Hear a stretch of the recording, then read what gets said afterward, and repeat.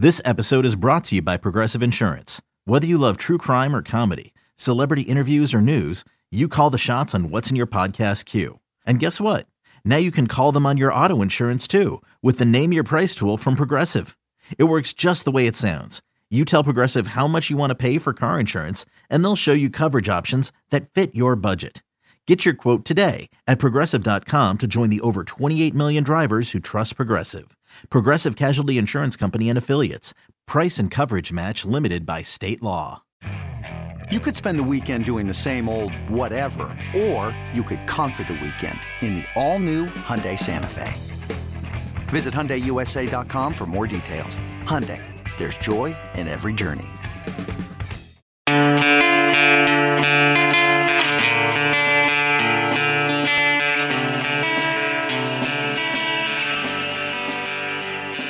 Welcome to a special edition of the Sunday Side Session because it's Saturday as Nebraska, Illinois correctly scheduled for a Friday night start between two just football teams, I guess is the way you could phrase it. We'll let you figure out what modifiers you want to include, to that.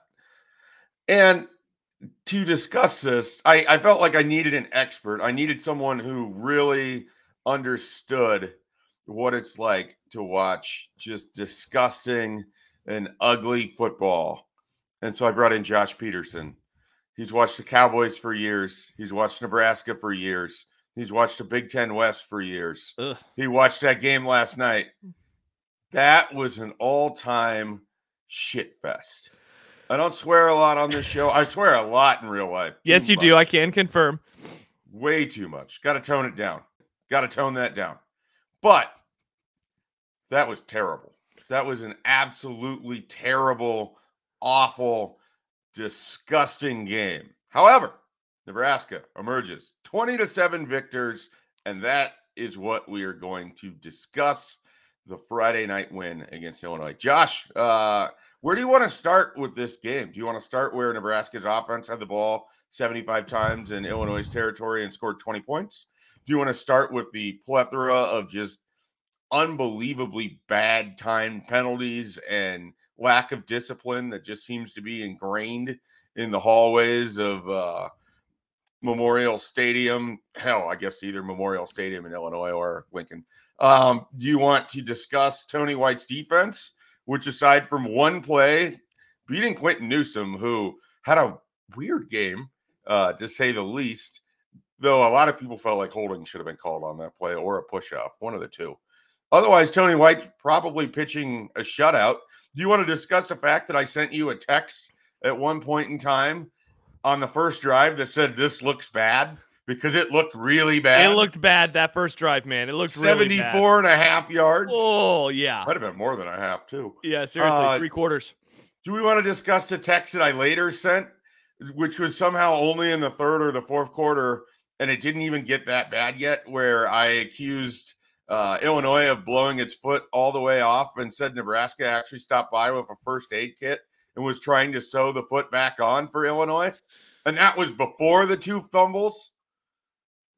That wasn't great, Jay. Here's where I want to begin. I just want to read to you the drive chart after Illinois' touchdown. That's how I want to begin this. All right, so here we go. No. Nebraska, punt. Illinois, missed field goal. And then end of half. Remember that? Remember the end of the first half, how bad that was? Here we go. Second half. Nebraska punt, Illinois fumble, Nebraska field goal, Illinois punt, Nebraska missed field goal, Illinois downs, Nebraska fumble, Illinois 3-and-out punt, Nebraska interception, Illinois interception, Nebraska fumble, Illinois downs, and then Nebraska took two knees, but not before running a play on first down of the final drive. This is one, like in the NFL, you and I are fans of NFL teams, and in the NFL, truly, you leave a game and you say, look, I'm not going to apologize for winning a game in the NFL. Who's going to apologize? There's no rankings. Who cares? College football, it's not always like that, but good Lord, this is one definitely where you say, we are not going to apologize. As bad as they played in the second half on offense, defense played spectacular, and they made a lot of plays. They were put in crappy situations time after time again. This team won by 2 scores. As bad as it was, they beat a team by 13 points. And remember, Illinois, the COVID loss in 2020, I would say, is among the worst losses of the last half decade. The 2021 loss to kick off that season, horrible. Nebraska trailed by 30-9 at one point in time. And then last year was the Casey Thompson injury game. It wasn't really a pretty game. It's a program that's owned Nebraska over the last few years. They've had a lot of success against them. And they went into their house, and outside of, again, the first drive where they go 74 point whatever yards, and then the touchdown, the defense really shut them down. And Shafe, I'm kind of bummed for those guys for a few reasons, but one of them is Nebraska should have finished the game in the positive turnover margin, which they never really do. They had multiple takeaways. They finally get a hard tackle that results in the ball bouncing free. Yeah, Phelan Sanford. Yeah. Nice night for him. What a hit. Plus, there was a listener of my show who was like, I'm also happy that it was caught by Tommy Hill, so we didn't have to have any discussion of, was that a catch? Was that not a catch? Like, that was a sweet play. They get an interception late as well. But yeah, a couple of squirrely turnovers at the very end of the game. And so, look, you won by 2 scores, but I have to imagine the coaches love games like this because it's like bye week. We can build off of this. They got the W, so they should be happy. But there's also a ton that they can improve going into the Northwestern game in 2 weeks.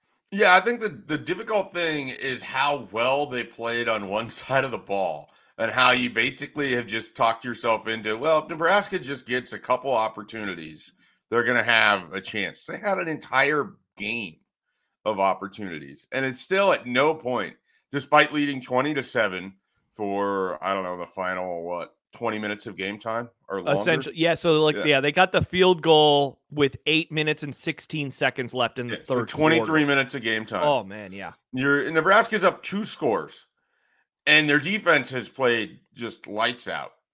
You never could sense anyone being able to feel comfortable at any point in that game. So I guess that's probably the next step. Getting the win is huge, and I don't want to minimize the win. I don't want to take anything away from the win. It's ugly, but here's the thing. They needed it. I've started calling this opportunity October. I mean, you have 3 games here. They got the first one out of the way. That bye week comes at an absolutely perfect time for a program that it's just beat to hell, frankly. They don't have enough healthy players. I mean, that in itself might be a bigger storyline for the final, 6 games than anything else.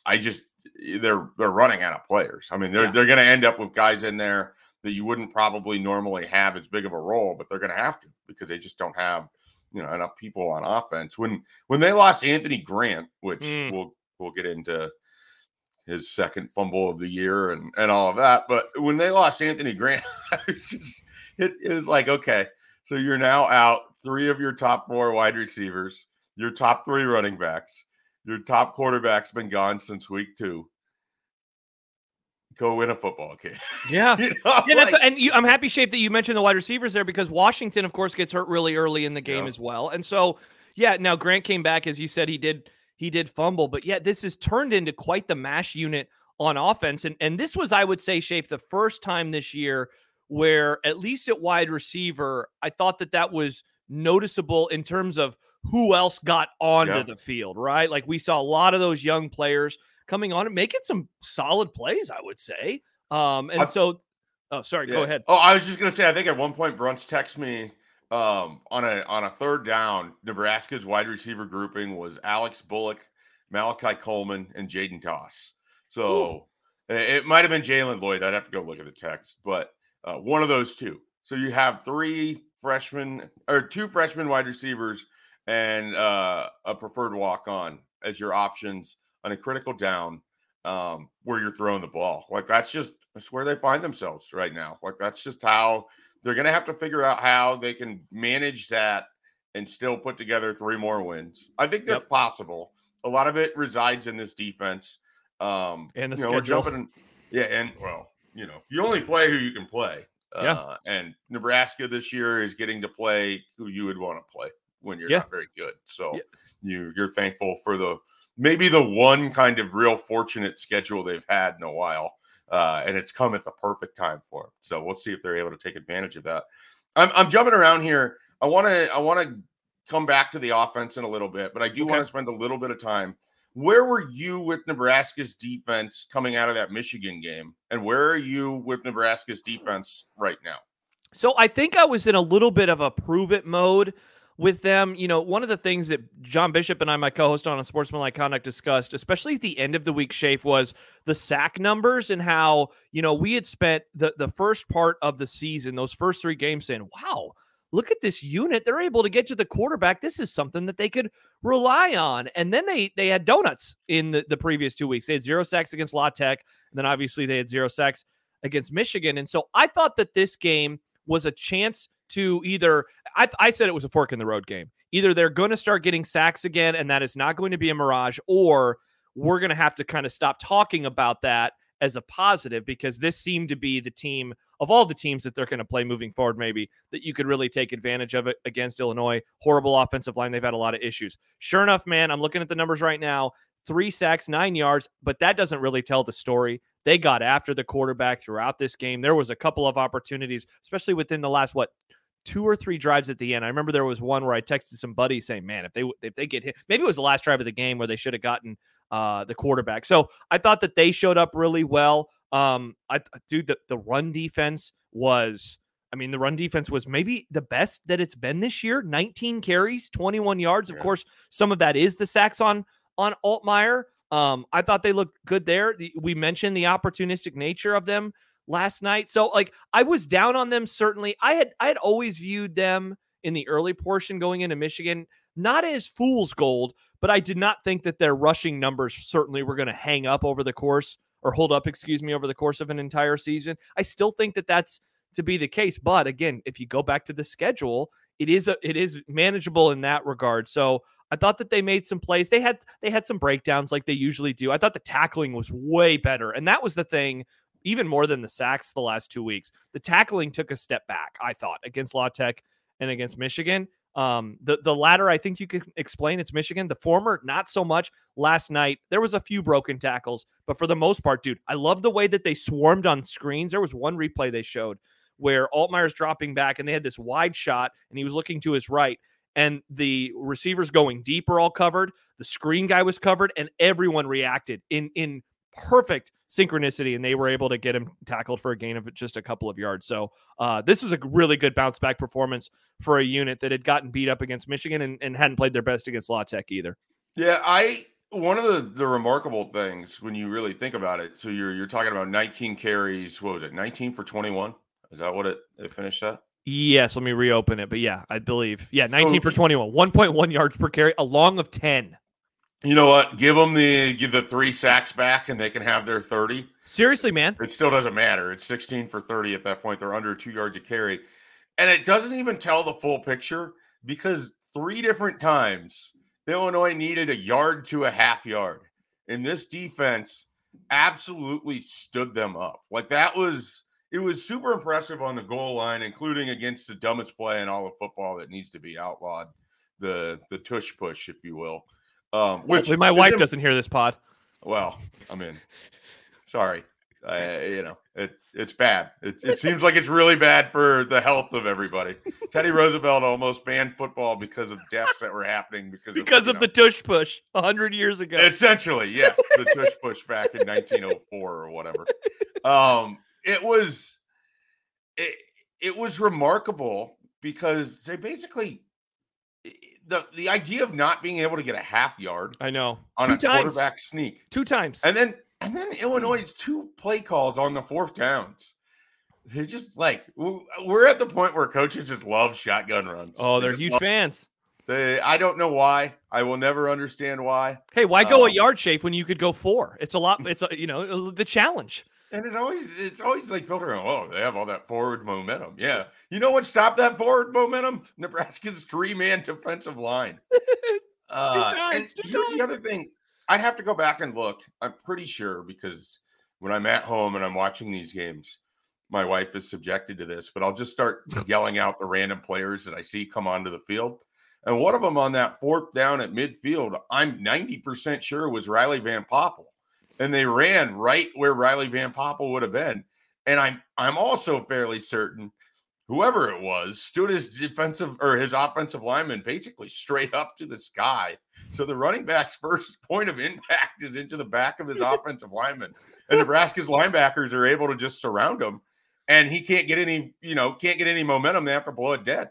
It was for as much excitement as I have about what this defense is doing right now, my enthusiasm over this defensive line and the young guys that are on it, and the fact that in critical moments, we're seeing guys like Riley Van Poppel and Sua Lefotu and Prince Will and Cam Lenhart. That's four freshman defensive linemen. And they got another guy who traveled, I believe, with them, and Vincent Carroll Jackson, who's only played a short amount of football, but he's 6'8" and just a behemoth that you're hoping to turn loose. Oh, by the way, here's Nash Hutmaker, who's becoming one of the best interior defensive linemen we've seen Nebraska have since kind of the Pelini heyday, glory days.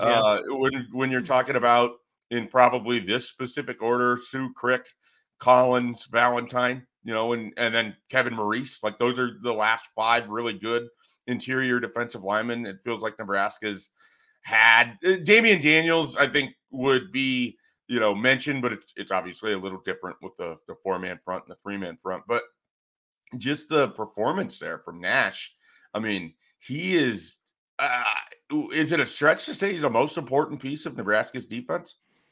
I don't think so. And I mean, then you look at those other pieces around it, and I was thinking, as you were describing all these guys, Shafe, is like, before the season, that was one of the biggest question marks. It's just going to be like, how are they going to be able to hold up in the Big Ten? Because, like, it's one thing to, I guess in the past, it's been one thing to have like a good freshman running back or something, like that. Because, it's kind of, it feels like a more of a plug and play, but defensive line, you really have to bring them along. And this group is stepping up and making plays. And like, I don't want to spend, and I'm going to try my best on my radio show not to spend like the next week just talking about the future. But gosh, like, I think of our conversation with the wide receivers earlier, and these guys now getting all these reps. It sucks that they have to, but I mean, next year, the year after, like, this is going to be some big time stuff for them. Same with this defensive line, and with obviously the latter, they're holding up really well and they're making plays. Prince Will getting that sack last night, the first of his career, that was super cool to see, because he was one of the players, especially going back to spring football, a half year ago now. He was a guy that was brought up a lot in March and in April. So he makes that play. I just. The way that they held up again after getting put in, I mean, the first drive was on themselves. They allowed them to go right down the field essentially. And you and I are sharing some text, and it's like, oh boy, this isn't the way that you want to start a game. And they get them to the half-yard line and they bow up. And then to do that again later on, not at the goal line, but in another 4th and short situation. And just, they just never looked comfortable. They being Illinois and Altmaier, he just never looked comfortable. He was too often scrambling, too often running around. And I thought what they did, especially that last drive, the last couple of drives, they really were getting after him. And the play shut down immediately. And so he's throwing the ball out of bounds, and suddenly the drives are coming to an end. They did a really nice job as the game progressed of forcing his eyes to come off of downfield. Yes. Like, he always had to check what was around him. And then he had, he did a nice job of evading. I mean, that could have been a 7-sack game. I mean, they had pressure on him. He's a good enough athlete. He was able to kind of wiggle out of some stuff. I think Jamari Butler completely missed. He had a sack and a half. He had a good game. He got a game ball from Brian Christopherson, but he completely missed him on just a dead to right, straight up the middle sack. I'm not even sure how Altmaier avoided it, but I was very impressed by the pass rush. I'd like to see the pressure numbers, and we'll see those, I think, when BC puts up the Pro Football Focus snap count thing that we usually have every week. And there's usually some good goodies in there about the pressure rate and all of that. And so I'm looking forward to that. Here's something that stood out to me when I was looking through the box score at the end of the game. And this gets back to Nebraska, just sort of where they are as a program, where they are with injuries, where they are with Tony White's defense. These are some of the major contributors. You could make a case, aside from Jamari Butler, the 3 most valuable players for Nebraska's defense last night were Isaac Gifford, yes, Phelan Sanford, yes, and John Bullock. Yeah. Those are essentially 3 walk-ons. I know that Isaac Gifford's a little bit weird. I mean, essentially a gray shirt into a guaranteed scholarship, etc. But when we talk about the walk-on program, and I know that that's kind of a thing, like it can be a bit of a lightning rod for some people, and it has been for me too. I mean, yeah. I sort of, I don't have a lot of expectations for guys that walk on, because it's really hard. It's really hard to find yourself into playing time, and then it's really hard to keep that playing time. And we're seeing these guys lengthen Nebraska's roster, provide more depth, step in when you don't have John Singleton and Marcus Buford, when you don't have Luke Reimer, another walk-on. Like this is the kind of depth that they're going to have to survive with for the rest of the season. And it's pretty cool seeing these guys get their moment. There's another walk-on. Grant Taggy had a great game against Illinois. He had the fumble recovery on the botched kick return for Illinois. I believe he was in there involved on the play with the block punt. I don't think he blocked it or anything, but I mean, it's just look, you're getting these good performances. Alex Bullock, who had the horrible drop against Colorado, 2 critical third down catches. Like they're getting big performances from walk-on players right now. Like I think that's a great sign for Nebraska, that when you're able to blend your freshmen who are having great performances, especially the defensive linemen. We saw Malachi Coleman have his first catch. Yep. He threw a block that caused me to yell at the TV. Yeah. Like I literally yelled at the TV, saw that at Seacrest. Because he would get after people. Before he ever had a Nebraska scholarship, I watched him basically block a Southeast kid all the way through the sidelines. Like it was, that was the Malachi Coleman I knew right off the scene. And so I know that's in there. And so it was awesome seeing him do that. Trying to think of the other freshmen that were involved. Help me out here. Is there anyone I'm really forgetting about? No, and I wanted to add on top of what you were saying, just like Nebraskans in general making plays throughout last night. Like my group chat was popping off with like, oh my gosh, another Nebraskan. Oh my gosh, another Nebraskan. And at some point, I imagine we're going to talk about Harburg and kind of what to do with quarterback moving forward. But he gets another touchdown. He has 82 yards on the ground. He's finally pitching on the option. It was a lot of Nebraskans that were making plays last night, whether they're scholarship guys or walk-on guys in really key moments. And like, again, if they're going to scratch and claw their way to 6 wins this year, if they're going to get to a bowl game, these types of guys are going to have to continue to do this. It's a lot to ask. It's going to be a lot to ask to see them consistently do it. You just said something I think that's going to stick with me about walk-ons, like having to do it over and over and over. It's hard. There's a reason why ultimately these guys didn't get scholarships, but last night was really cool to see them play at this type of level and making these plays that is getting Mike Schaefer to yell at his TV. Saw that in high school. I mean, that's pretty cool.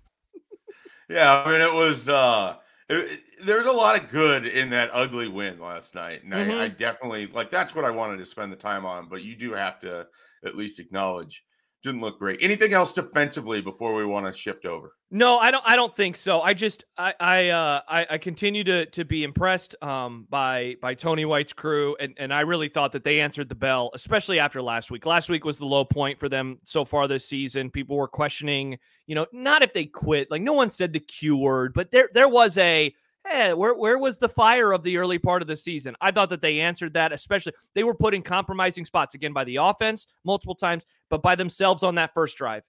And they answered in both of those moments. And I'm okay with a touchdown at the end of a half after just some weird, clock management by the offense. I'd give them a really strong grade on their performance against Illinois. All right, let's take a quick timeout. When we return, we're going to dive back into the offense. We'll talk a little about Nebraska's future and what to expect here in October and beyond. Hey, it's Kaylee Cuoco for Priceline. Ready to go to your happy place for a happy price? Well, why didn't you say so? Just download the Priceline app right now and save up to 60% on hotels. So whether it's Cousin Kevin's Kazoo Concert in Kansas City, go Kevin, or Becky's Bachelorette Bash in Bermuda, you never have to miss a trip ever again. So download the Priceline app today. Your savings are waiting.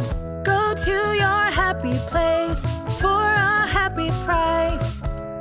Go to your happy price, Priceline.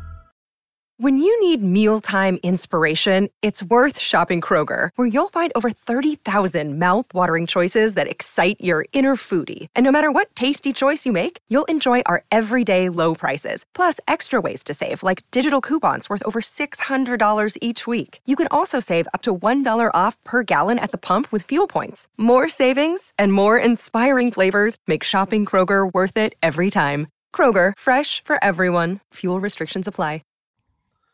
So, Heinrich Harburg played the entire game. There was so much Jeff Sims talk throughout the week. I mean, it was on my message boards. I was getting texts about it.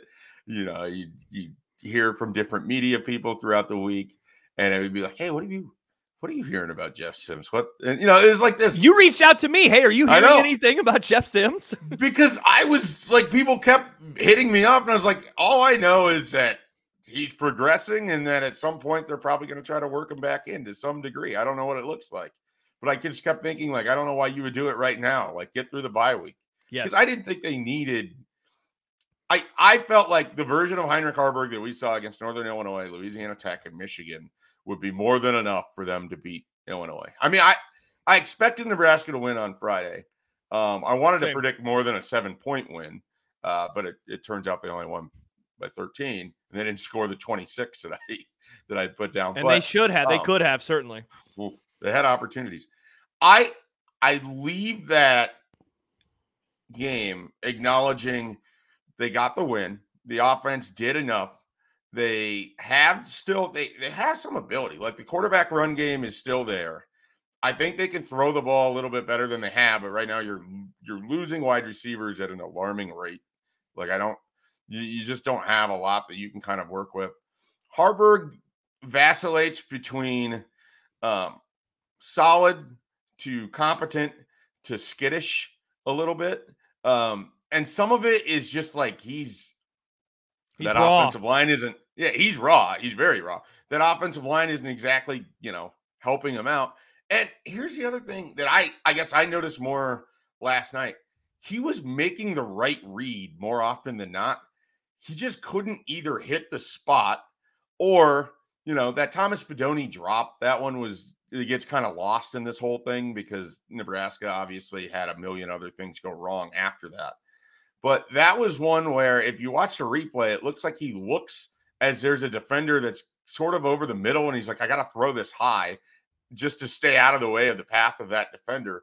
And he throws it a little bit too high. Like, he's just slightly off in some regards, and then he's way off in other regards. I think a lot of it is he just needs more time. Like, we have to remind ourselves it's his 5th game at quarterback, playing against an actual opponent that isn't his teammates at practice in the college level. His 4th start, I don't even know, has he thrown 100 passes yet at this point? He's got to be really close. I mean, he averages about like 19 a game. He's played 5 games. He's at 96. Wow, good Shafe. I mean, you're pretty much right there. He's completed 50 of them. So, I mean, he's at 52.1, 4 touchdowns, 2 picks. So I don't want to write anything off. I don't want to overpraise anything. Obviously, last week I was the guy that said just move forward with him as your starter. I still believe that. I don't think that's what Nebraska's going to do. I don't either. But I would just stick with Heinrich Harburg and, just go with it because, yes, they had quite a few turnovers against Illinois. Yes, he had that interception. I still just feel comfortable with him in there. And I think he's learning as he goes. And I'm okay with that. Like, I can live with that. I think if his big play potential remains there, that touchdown run was great. I liked how, I was hammering that broadcast all night. One of the like ivory tower things about being a Nebraska media member is I don't have to watch a lot of these broadcasts Nebraska ends up on. And since Nebraska has been pretty bad lately, they play a lot of games on broadcast with broadcast teams and broadcast productions that are a little bit lower than your top end stuff.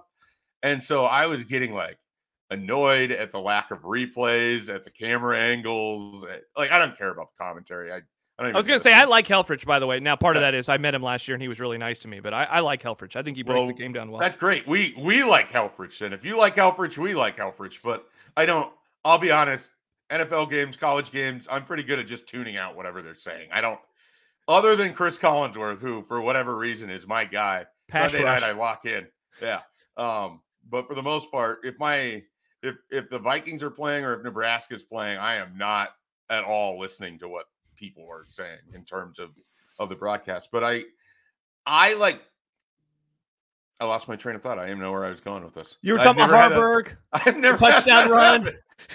I talked myself into a complete hole on the road. Anyways, touchdown run from Harburg. You can just see the explosiveness that he has. I don't know. I wouldn't want to move off of it right now. I understand why they will if they do. I would just keep it sort of where it's at. What is your talk me through your thoughts on where this offense is. And as you look at critically these next 3 games, especially, you have Northwestern, you have Purdue, and you have Michigan State.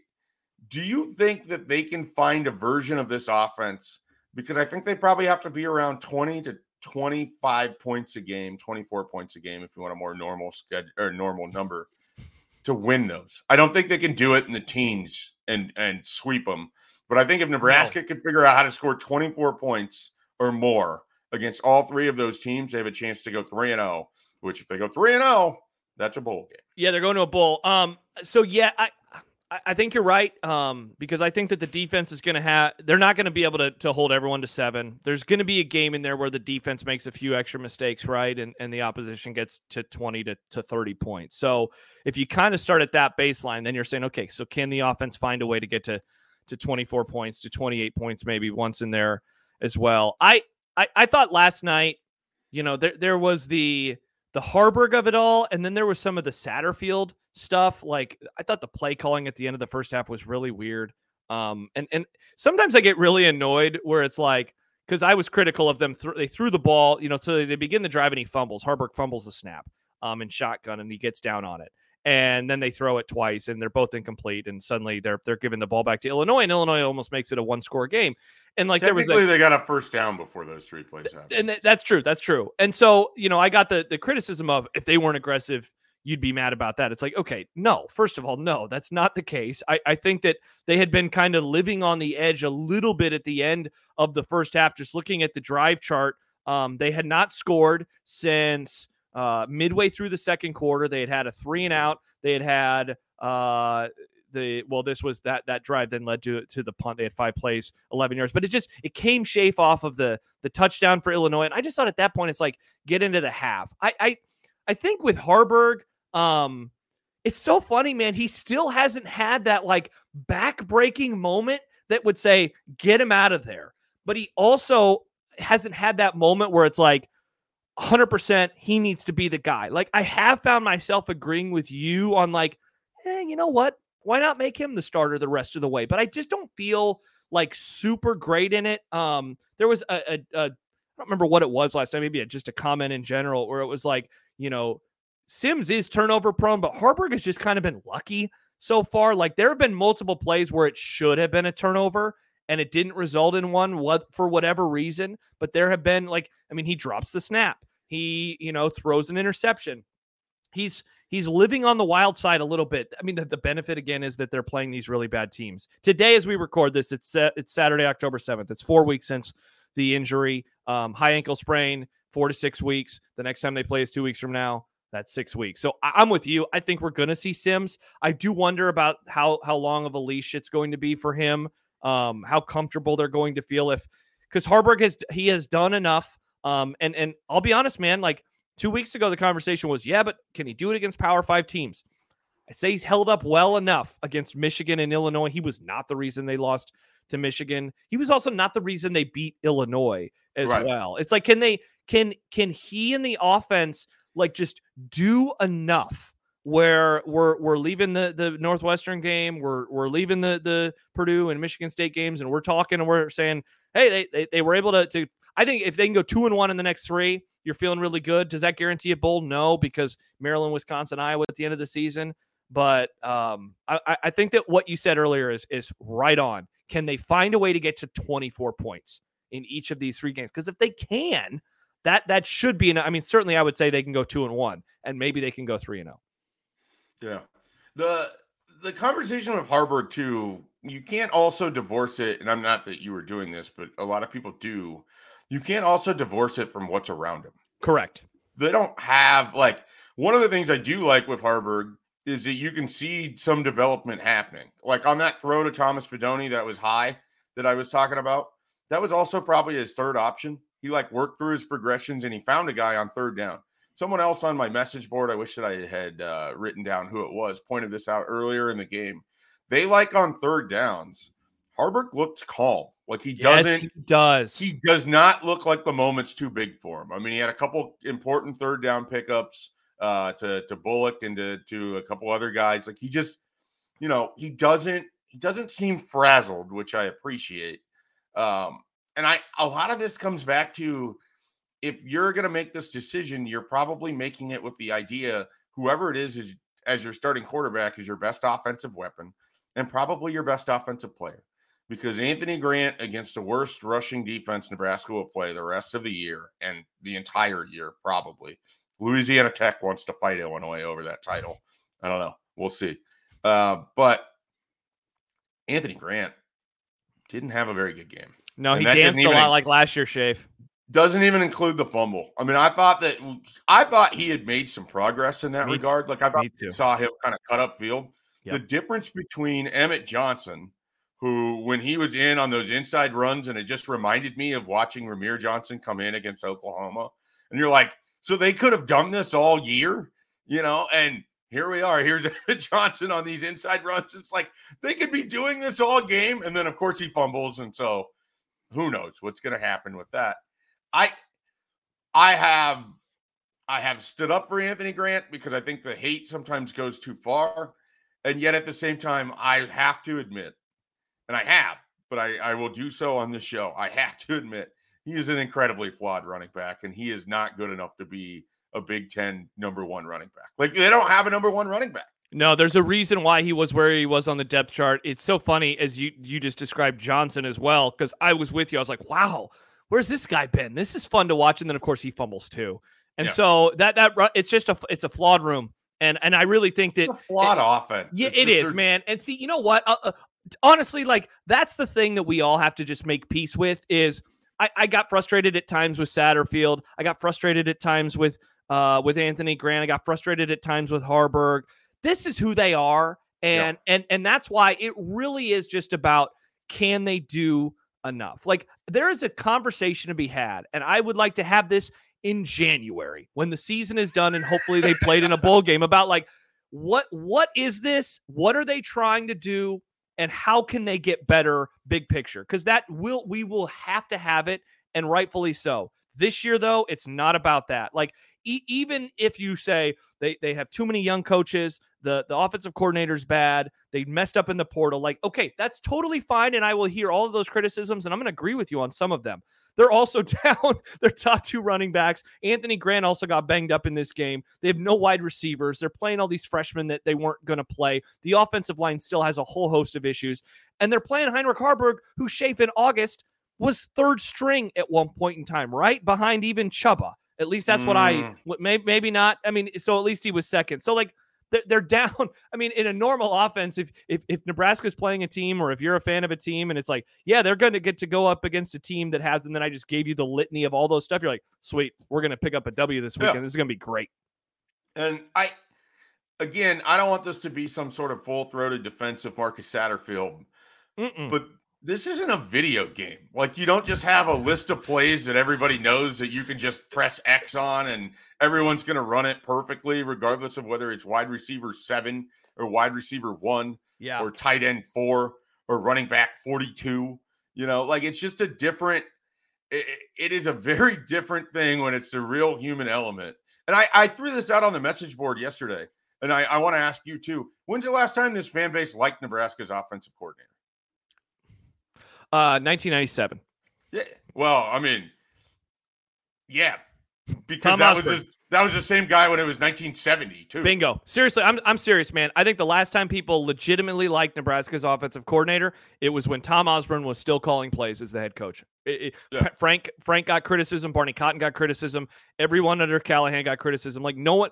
How many times have you heard in your lifetime? Oh, they're getting cute. They're getting cute. They're not doing what's working. Why are they doing this? Why are they doing that? Yeah, it's been almost 26 years now. Right.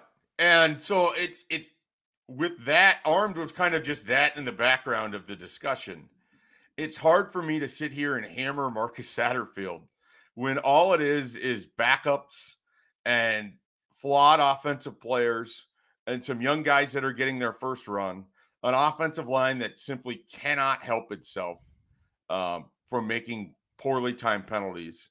Even their best offensive lineman, who you could argue has been Bryce Benhart for most of this year, he has his moments. He had the really bad false start, I believe, on 3rd and 1. You have Ben Scott, who has 2 different penalties this year that are just completely unnecessary. And Ben Scott's been good. And I don't want to, I don't want to belabor that. They've had enough performances that have been bad. Like, you don't have to focus on those guys, but it's like, coming into it, you're at a disadvantage offensively against every team that you play. Yep. You absolutely cannot give away free yards on offense ever. It should have been first and goal at the 10, Shafe, and suddenly it's 1st and 10 at the 25 again. Right. It's like all of that work to gain a first goal at the 5. Wasn't it even close? Is that where it was? I mean, either way, it's like, what are you doing? You just it's so funny when you just sometimes think about football and how many yards you have to gain to score, and it's like, okay, you get the ball to your own 25, you got to go 75. Nebraska too often is put in these spots where they got to go 100 yards to score touchdowns.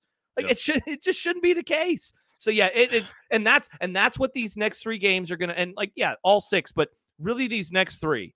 It's like, can they avoid those? Nebraska went against a team that is penalized a ton, and Nebraska was the one that had all sorts of penalties, and they had some penalties in just some real absolute bad spots. And not to belabor the point, but I know you were tweeting about it last night. The procedural stuff, and I know Rule talked about it after that. I don't care. Someone, and this is, it's easy for me to say I wasn't there. Someone could have easily been like, well, how does that explain the multiple procedural issues at home against Michigan? Sure. Bingo. Yeah. So it's obviously been an issue they've had. Right. And so I don't care if there's someone mimicking signals. I don't care if they're blaring music. I don't care what it is. You struggle at home with false starts. Yeah. You struggle at home with procedural issues. This is just ingrained in the fabric, and you have to beat it out. And I don't care if it's Donovan Raiola, Marcus Satterfield, Matt Rule, somehow Trev Alberts gets involved. You got to figure this out. Yeah. Like there's 6 games left, and obviously you're going to get penalized in the next 6 games. It's unlikely you're going to play a completely clean game. But nobody wants to hear about why you have these false starts, because it's not like it's just one. And they always seem to happen when it's 3rd and short, because everyone kind of knows your offensive line has to cheat to get the yard and the push. They have to blow off the snap, and sometimes that means getting there early in order to get the guy far enough away so you can pick up the first down. So I don't care if it's, again, simulating signals, whatever it is. You're not doing well at home. You're not doing well on the road. It's an issue for you regardless. Figure it out, because it's one of the things that you can actually control. You can't control who you have to play on your offense. You can't control who you have to play on your schedule when you have the injuries and, everything's already set up. You can't control whether you're jumping off sides or not, or, whether it's a false start or you're getting lined up, whatever it is. Very well said. Last thing, we ran long. Shocking. Hard to believe. We ran long. How do you feel about the timeout usage? Good question. Because there was a few listeners of my show who were like, "What are they doing? What are they doing?" Now, I guess I gave Rule some grace in the second half because they're up 2 scores when they took the second timeout. They took 2 timeouts on one drive. Both times, I'm saying, look, you're up 2 scores. In theory, there's no reason you should have these timeouts at the end of the game, because if you need them, you've had a complete meltdown. So my thought was, use them, because you're trying to go up 3 scores and just end the game entirely. Now, the last time out, the literal next play was the fumble, and it's like, good God, So like my defensive rule there ended up being shot to hell. I all that to say, I don't mind them. First half ones, honestly, were kind of more frustrating. It's so obvious right now, dude, that he is just doesn't trust a lot of the stuff that's going on out there on offense. And I wonder how much of this is like PTSD for what happened at the end of the first half versus Minnesota, where remember we came out of that game and we're like, why didn't you take a timeout before the penalty and then the interception? And that game ended up, going the way it did. So don't hate it as much as some people do. If you're up 2 scores, take a timeout, try to get everything calm. But also you can't come out of one of the timeouts fumbling the ball on the literal next play. That's not good. I honestly I don't care when they use them. I really don't. I mean, it'd be ideal if they could have all 3 if they need them at the end of the game for whatever the reason would be. But my understanding of when they're using these timeouts are because they're seeing something they don't like, either from themselves offensively, which probably seemed to be a big portion of last night. Yeah. And then Tony White, he used one on that first drive, when they're in close to score. Like, that was the first timeout they used. They didn't score on that drive. Yeah. That seems like that was a great use of it. Yeah, it seems like it played out pretty well in that. So, we've been conditioned to think that you should never touch your time, like they're like break in the case of emergency. Save them for the last 2 minutes. But honestly, at this point, with a team that is so flawed and where every sort of play in the run of things critically matters, I don't think that you have the luxury to just bank on, well, we might need these.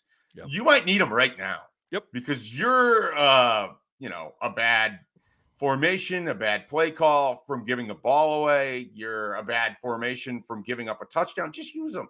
I'm talking. Again, they were up 2 scores. They were up 2 scores. If you need those at the end of the game, we have a different conversation that we need to have. It's not going to be about timeout usage. The other thing is like they're very much not anywhere near a complete product.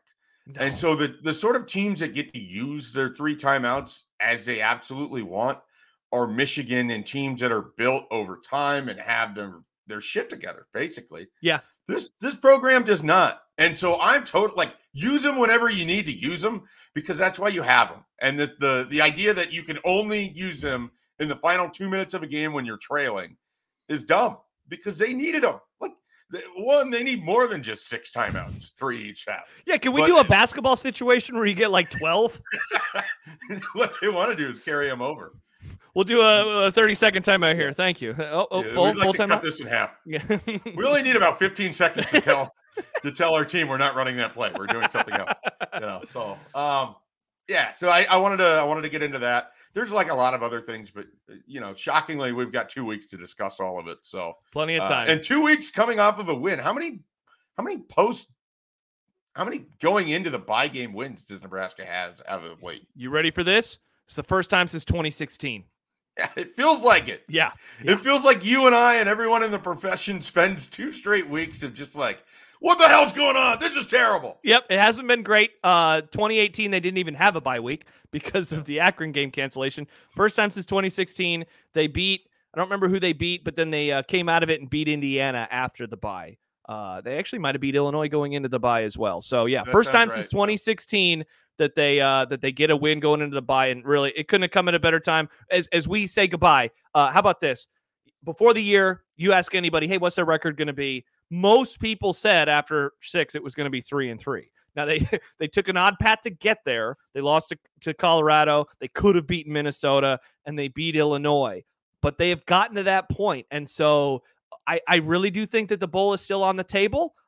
It's very little margin for error, and that again, that's kind of my takeaway from last night, Shafe. I did not think that the offense played very well, and they still won by 2 scores. Like that's growth and little baby steps, but that's some growth from the program right now.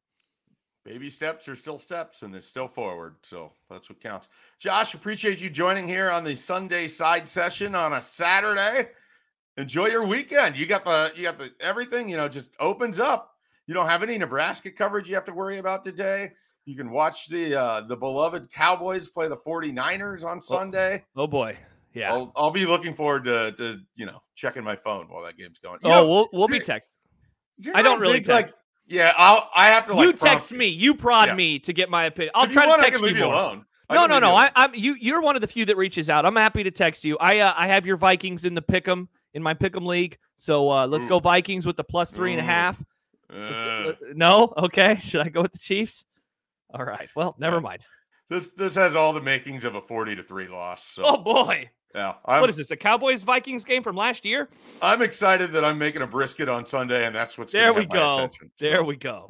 All right, everybody. Appreciate it. Thanks for listening to the Sunday Side Session. Be sure to check out everything we have going on at Husker247.com. Plenty of coverage from the game. Plenty of coverage still to come. And the bye week coming up, we've got some interesting stuff for you. Don't worry. There's going to be plenty of content, even if Nebraska doesn't have a game set for next Saturday.